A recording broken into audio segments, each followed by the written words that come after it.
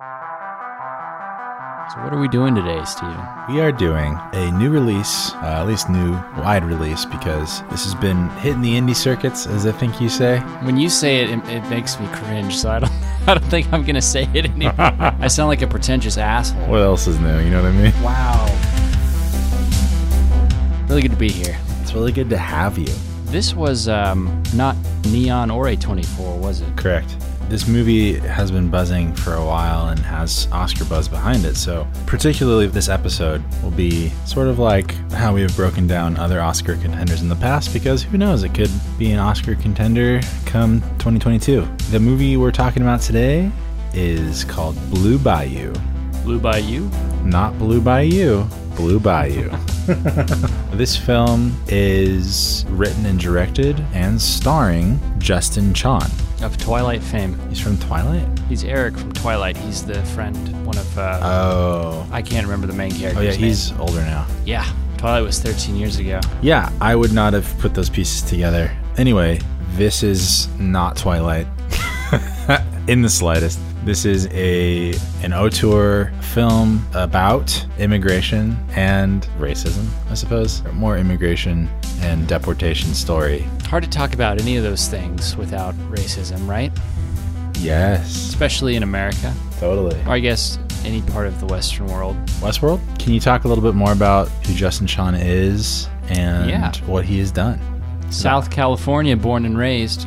Was born in Garden Grove, raised in Irvine. Oh, wow. He's a local contemporary of ours. Super local. Yeah.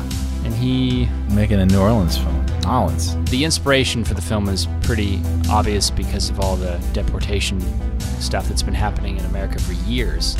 But he's kind of been an up-and-comer indie auteur for the last few years. This is his third feature, I believe, in the last 5 years. And he's basically just... making movies kind of all centered around these themes of... because he's Korean. Mm-hmm. Is he Korean American or was he born in Korea, do you know? Well, I mentioned he was born in Garden Grove. Oh, that's right. Fuck. Yeah, Korean someone's American. Listening. It's not me, but someone's listening. But yeah, the films that he writes and directs all have this undercurrent of cultural identity. Yes. What it means to be Asian American or any, version of something American that... because, America is a melting pot. You have people from literally all over the world coming At least here. that's what we're taught. Yeah, and it should just be American, I think. I don't know. What do we say about Justin Chon, then? Because we can't... Justin Chon... Korean American. Is Korean, but he's American. Mm-hmm. And the character in this movie essentially identifies as a Western person. Yeah. Doesn't have any real connection to his nationality, I should say. Yeah. In Blue Bayou, Antonio LeBlanc, who is Justin Chon's character, was born in Korea, and at 3, he was given up by his parents and adopted in America. And so he has, like Steven said, no connection with his heritage overseas or his birth parents really at all. Mm-hmm. And barely has a connection with his white adoptive parents. And so he basically is, sees himself as just another, guy in New Orleans trying to make his way in the world. A simple man. Yeah. Anyway, so Justin Chon is a very talented man and director and actor. And this movie was like a home run, I would say. And I am excited to see more from him in the future. Also makes me want to go back and see more of the films that he's done in the past, because I haven't seen the other ones you were mentioning. Mm-hmm. But yeah, let's talk a little bit more about the cast. His wife, Kathy, was played by Alicia Vikander, yes, who has been in all kinds of stuff recently. We saw her in The Green Knight. Yes. She's super Swedish, but she plays with her New Orleans, her Cajun accent. I mean, when I was you going to say she's Justin Chon's lady. Yeah. Yeah. Her accent in Green Knight was something else. Yeah. His lady. Yeah. There's also her ex-husband, played by Mark O'Brien. Who's their daughter, played by? Sydney Kowalski. She was very, very good. Jessie. Yeah, young she girl, is probably about 7 or 8. about that. Yeah. Yeah, maybe a little bit younger. And then who's the Vietnamese woman played by? That was Linh Dan Pham. She was really good too. She has been in some stuff over the years. She was in Ninja Assassin. Oh. And Mr. Nobody. Yeah. And then also I really liked her in this. The more aggressive cop that instigates the entire plot of the film was played by Emery Cohen. Yeah, he was actually in The Place Beyond the Pines as well, which is a movie I was thinking of as a reference for this film. His whole story in this movie was basically learning how sausage was made. Yeah, that was his arc. And it was such a disappointing finale for him when he realized what it was made out of. And he's like, how can I be? I can never look at sausage the same way. Oh, he was also in the OA. He was Homer. We're full circle. Yeah. We're such a self-referential podcast. You have to listen to every episode to understand the inside jokes here. Anyway, let's talk about what happens in this movie. Keep it brief. Can you talk about what happens in this movie? Yeah. So we mentioned Antonio LeBlanc is an 30-something-year-old man who has lived here in America for 30 years after being born in Korea, but basically abandoned by his birth parents and passed around foster homes for most of his early life until settling with an abusive guy and his wife, who it's revealed later in the film that Antonio and his adoptive mother were physically abused by his adoptive father, his foster father. But anyway, he's made a life for himself doing odd jobs here and there, including being part of a tattoo parlor. And he's found love in Kathy, his wife, played by Alicia Vikander. And he also gets to know Jessie, her daughter from her first relationship as well. And so they're living until one day. The connection between Antonio and Jessie was a huge setup. Yeah. They spent maybe the first 20 minutes of the movie kind of building that relationship. It's just as important, I'd say, as his relationship with Kathy. Sure. Yeah, I would agree. It's important for the final. Yeah. Everything leads towards the finale. Yeah. But basically, he is arrested for really, as happens in many times in real life, basically for no reason at all. But because he wasn't born here, he ends up being sent on the deportation route. So after a certain amount of time, he has a court hearing. He's choosing to fight and appeal the judge's verdict. And if he loses, he has to leave America and never come back. So the film is about his journey in that process and the emotions that are brought up because of that process. Yeah, and trying to find ways to deal with that, including the financial situation, because he has no money. They're very poor. And along the way, he meets this Vietnamese woman in a hospital, and she becomes sort of a secondary but also integral character into him connecting with his past and dealing with some childhood trauma and also instigating some of the decisions that he will make toward the end of the movie. Yeah. This woman has her own story. She's battling cancer and it's terminal. So very interesting. And yeah, I don't know if you just mentioned this, but she also provides his insight into that culture, because he has no connection with his Korean heritage, but to see this Vietnamese woman who's very much in touch with her family and her own heritage, it provides this window into a life that he had never had. One of the undercurrents of the film is he's having like flashbacks of his mother, because he has this very kind of faint early memory of his mother who tried to drown him as a baby for ultimately unknown reasons to the viewer. But we speculate it's because of, possibly chaos in Korea at the time. Mm-hmm. Korean War, maybe, I don't know. But yeah, that's something that he has to work through over the course of the film. Yeah, the whole film really sets up the fact that even though he's found love in Kathy and her daughter Jessie and has built a new life, he basically has this underlying feeling of being rejected and not being wanted. So there's that underlying feeling of never being chosen and desired by anyone that raised him, or his even having like a stable family, sturdy background. He doesn't have that. So those are kind of his demons that he's battling throughout the whole movie. And he identifies more as American than anything else. So, which is funny because the rest of America would not. Yeah. Give him that. He's caught between two worlds because he has no connection to Korea, and America is, as it is. Yeah. Whoa. As it is. That's interesting. Yeah. Well said. Hot take. Well said. On the Cult Popcast. Is it? And the story, I guess this is the spoiler. It ends up that he is not able to reach his final hearing because he is assaulted by that one police officer. The sausage. The sausage boy. Sausage officer. Yeah, Officer Sausage and some friends. And he's beaten and... left for dead. Basically. And then he is consequently deported because he missed his hearing. So... yeah. That's where the movie ends, in that final climactic meeting at the airport that Steven can tell you more about with his family. You want me and my family to tell? No.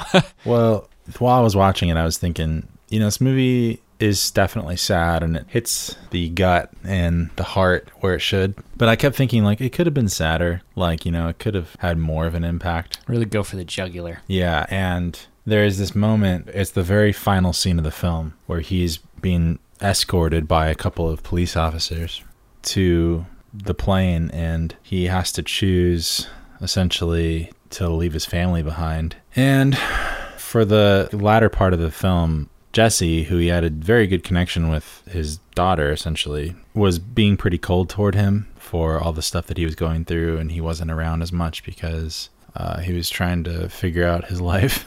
She, in a moment where after he already says goodbye, the daughter screams out and says, "Don't go." And it's this very emotional scene where he basically breaks free of the cops and runs back toward his daughter, and the music is swelling, the emotion is high, Gabe and Steven are crying. A little bit. It's one of those moments in a movie that really make the movie what it is. Sort of like Life is Beautiful or something like that. But, you know, so they're hugging, and it's beautifully, beautifully directed. Jesus. And Jesse and Antonio are saying these things to each other, like, I choose you, I choose you. That was the whole thing throughout the film, was being chosen. Almost like we choose our family. We make choices every day to be with them. And she's saying, don't go, don't go, don't go. And then literally the cops are pulling him away as Alicia Vikander, Kathy, and the father of Jesse is also there, and they're pulling Jesse away. And there's a few shots, and that was cut together very interestingly. Yeah, the one shot of the hands really got me. Yeah, the close-up of the hands being ripped apart. Heart-wrenching, absolutely heart-wrenching. You know, to see they were clinging so tightly to one another, and then their hands just being ripped apart.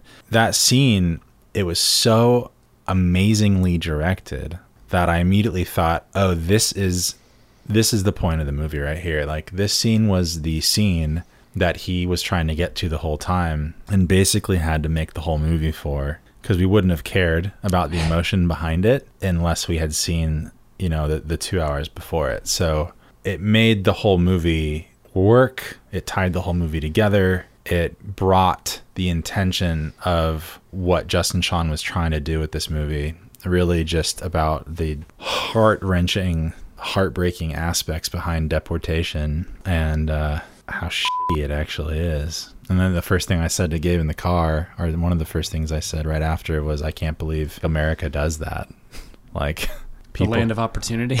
Well, it's for a country that really talks, I mean, this might be a hot take to some people, but like for a country that talks about, you know, being land of the free and was built on people like immigrants coming here, like you were saying, like a melting pot, the American dream of people coming here, for us to just say, you don't get to make your life here. Even though you've made your whole life here so far, this isn't going to be your journey anymore. Yeah, that's the craziest part, is that he had lived here for 30 of his maybe 33 years. His whole life. Yeah. All of his memories and his adulthood, everything are here. Childhood, adulthood. And then the movie ends right on that note of just punch to the gut, high emotion, the quote-unquote system, the government, America really is the enemy. And then, you know, racism is the instigating force, the catalyst. Yeah, I was going to say, it's like the reason the enemy does what it does. But then it shows actual people who have been deported this way, that were actually adopted into families, grew their whole lives, spent their whole lives as Americans, and then deported in their adult lives. And then it said there are no way to actually count how many people this has actually happened to because of these laws that were passed. Yeah. And it's a lot. It's so f***ed up. It's so f***ed up. And that's what made this movie like a home run for me. Like I said earlier, this movie is an A+ because of, he did exactly what he was trying to do. He made a person care for a character, and he didn't make him blameless. You know, he wasn't like a perfect martyr kind of individual. Flawless. He had a lot of flaws. You know, he lied to his wife a lot, even though he loved her, really to preserve his own emotional stability. And he also, you know, committed some crimes to try to make money because they were so poor. So, you know, it still makes you care about this guy and this character, and then shows you the trauma and the tragedy of what it means for these people who have spent their whole lives in a country to be basically excommunicated away from that country. Mm-hmm. It's incredulously tragic. Yeah. Yep. And that's just to speak about the intention behind the film and the narrative, but even on other levels, technical level, yeah, this film was beautiful. I mean, someone mentioned the other day, it might have been Bryce when I showed him the trailer. He said they really want you to know this movie was shot on film. Dude, for real, yeah. I was actually going to ask if it was. Oh, it's super shot on film, or unless it was like digitally altered in post to make it look that way. But it certainly has a distinctive feel, which is why I said it made me think of The Place Beyond the Pines, because it has this very intimate and emotional style of cinematography where there are just scenes where you're lingering on the actors' faces the whole time, and it's set to music. There's a great sequence early on in the film set in this incredible location underneath these bridges. I think it's right outside New Orleans. I'm not sure what bridges those are. He basically lives like right on the water. Yeah, that's a very popular bridge in New Orleans. And they're shooting this whole thing at dusk, and it's just the most gorgeous thing I've seen in a while. So he did a lot of other things that kind of showed you that it was film as well, like the out of focus aspects of some of the shots and the slow racking, and how grainy some of the shots were. It was very grainy. It kind of was nice though, like it felt very gritty. Yeah. Yeah. Because it's meant to look that way. Very polished, yeah. You know. Some of it was very polished though as well. There are 2 cinematographers listed for this movie, and their names are Ante Chang and Matthew Chuang. The first individual, Chang, has worked with Justin Chon on both of his previous features, Miss Purple and Gook, so they seem to have a good working relationship. And who did the music? The music was Roger Swen, who has a lot of credits for musical department on stuff like Shape of Water, X-Men, Planet of the Apes, and he's got a lot of his own composer credits as well, but he did some really interesting stuff with the score. There are moments where it's more jazzy at times, and also the soundtrack selection. There was like Bon Iver was in there, you mentioned, and the Kishi Bashi track from the trailer was in there. Just a really nice arrangement of both soundtrack and score. It's like we're setting the tone immediately. That's what this film is about, and what a movie it was. Definitely would recommend to probably everybody. Yeah. In fact, I would say that it'll be one I'll be thinking about for a while. And yeah, especially for you as a young father. I can't imagine that whole added layer for you watching this film. That is the reason I just got a salad instead of a chicken sandwich. I was like, live a little longer. I need to be around for my kids. Yeah, I can't imagine. But I liked it too. And I'm not a father. So here's your ringing endorsement from a normal person and a young father. I don't know if we can call you normal. Okay. Yeah. Well, you get the idea. Your average bloke. I feel like everybody should see this movie. True. Even if you're racist. Yeah. Maybe more so. You might not think you're racist, but if you don't think you're racist, then you probably are, and you should see this movie. No, that's the problem with racism. Is that racists don't realize. That's what I'm saying. Yeah, I mean, it's obviously a pretty political film when it comes to like things like ICE, immigration. This is a really important story to tell, now more than ever, obviously. And I think it is worth everybody's time, both on an artistic level and on a political level. I think it does have a chance of being nominated. Yeah. I could easily see Alicia Vikander being nominated for either Best Actress or Best Supporting, Justin Chon as Best Director, Best Picture even. So I could easily see that for this movie. In the past, and Best Actor. Yeah. In the past, I wouldn't have had much hope even for such an incredible performance by Justin Chon. But with what's happened in the last 2 years, I mean, from Parasite into Nomadland, obviously Minari didn't win, but all the hype for that movie going into last year, it's not really like Minari at all, but Minari is a great film, I think, if you enjoyed Minari, you're probably going to really enjoy Blue Bayou. Because it is Blue Bayou. The way I would describe both films is it's the American story told by an immigrant. Yeah. Or not necessarily an immigrant for Blue Bayou, but it's someone who's not, just a white bread person. This is the actual American story. Through different eyes, yeah. It's literally like the Howard Zinn, A People's History, the United States. What is it like? It's like the history of the United States, but told by the minorities. Okay. Yeah. What is literally a country made by immigrants in the last 300, 400 years. So. This movie is essentially the American story told through someone else besides a white person. So yeah, you're there right. you go. Quite easily done. So that's Blue Bayou. Blue Bayou. Hey, what happens, Gabe, when, you're standing still in traffic and then a motorcyclist drives right past you? It blew by you. Yeah.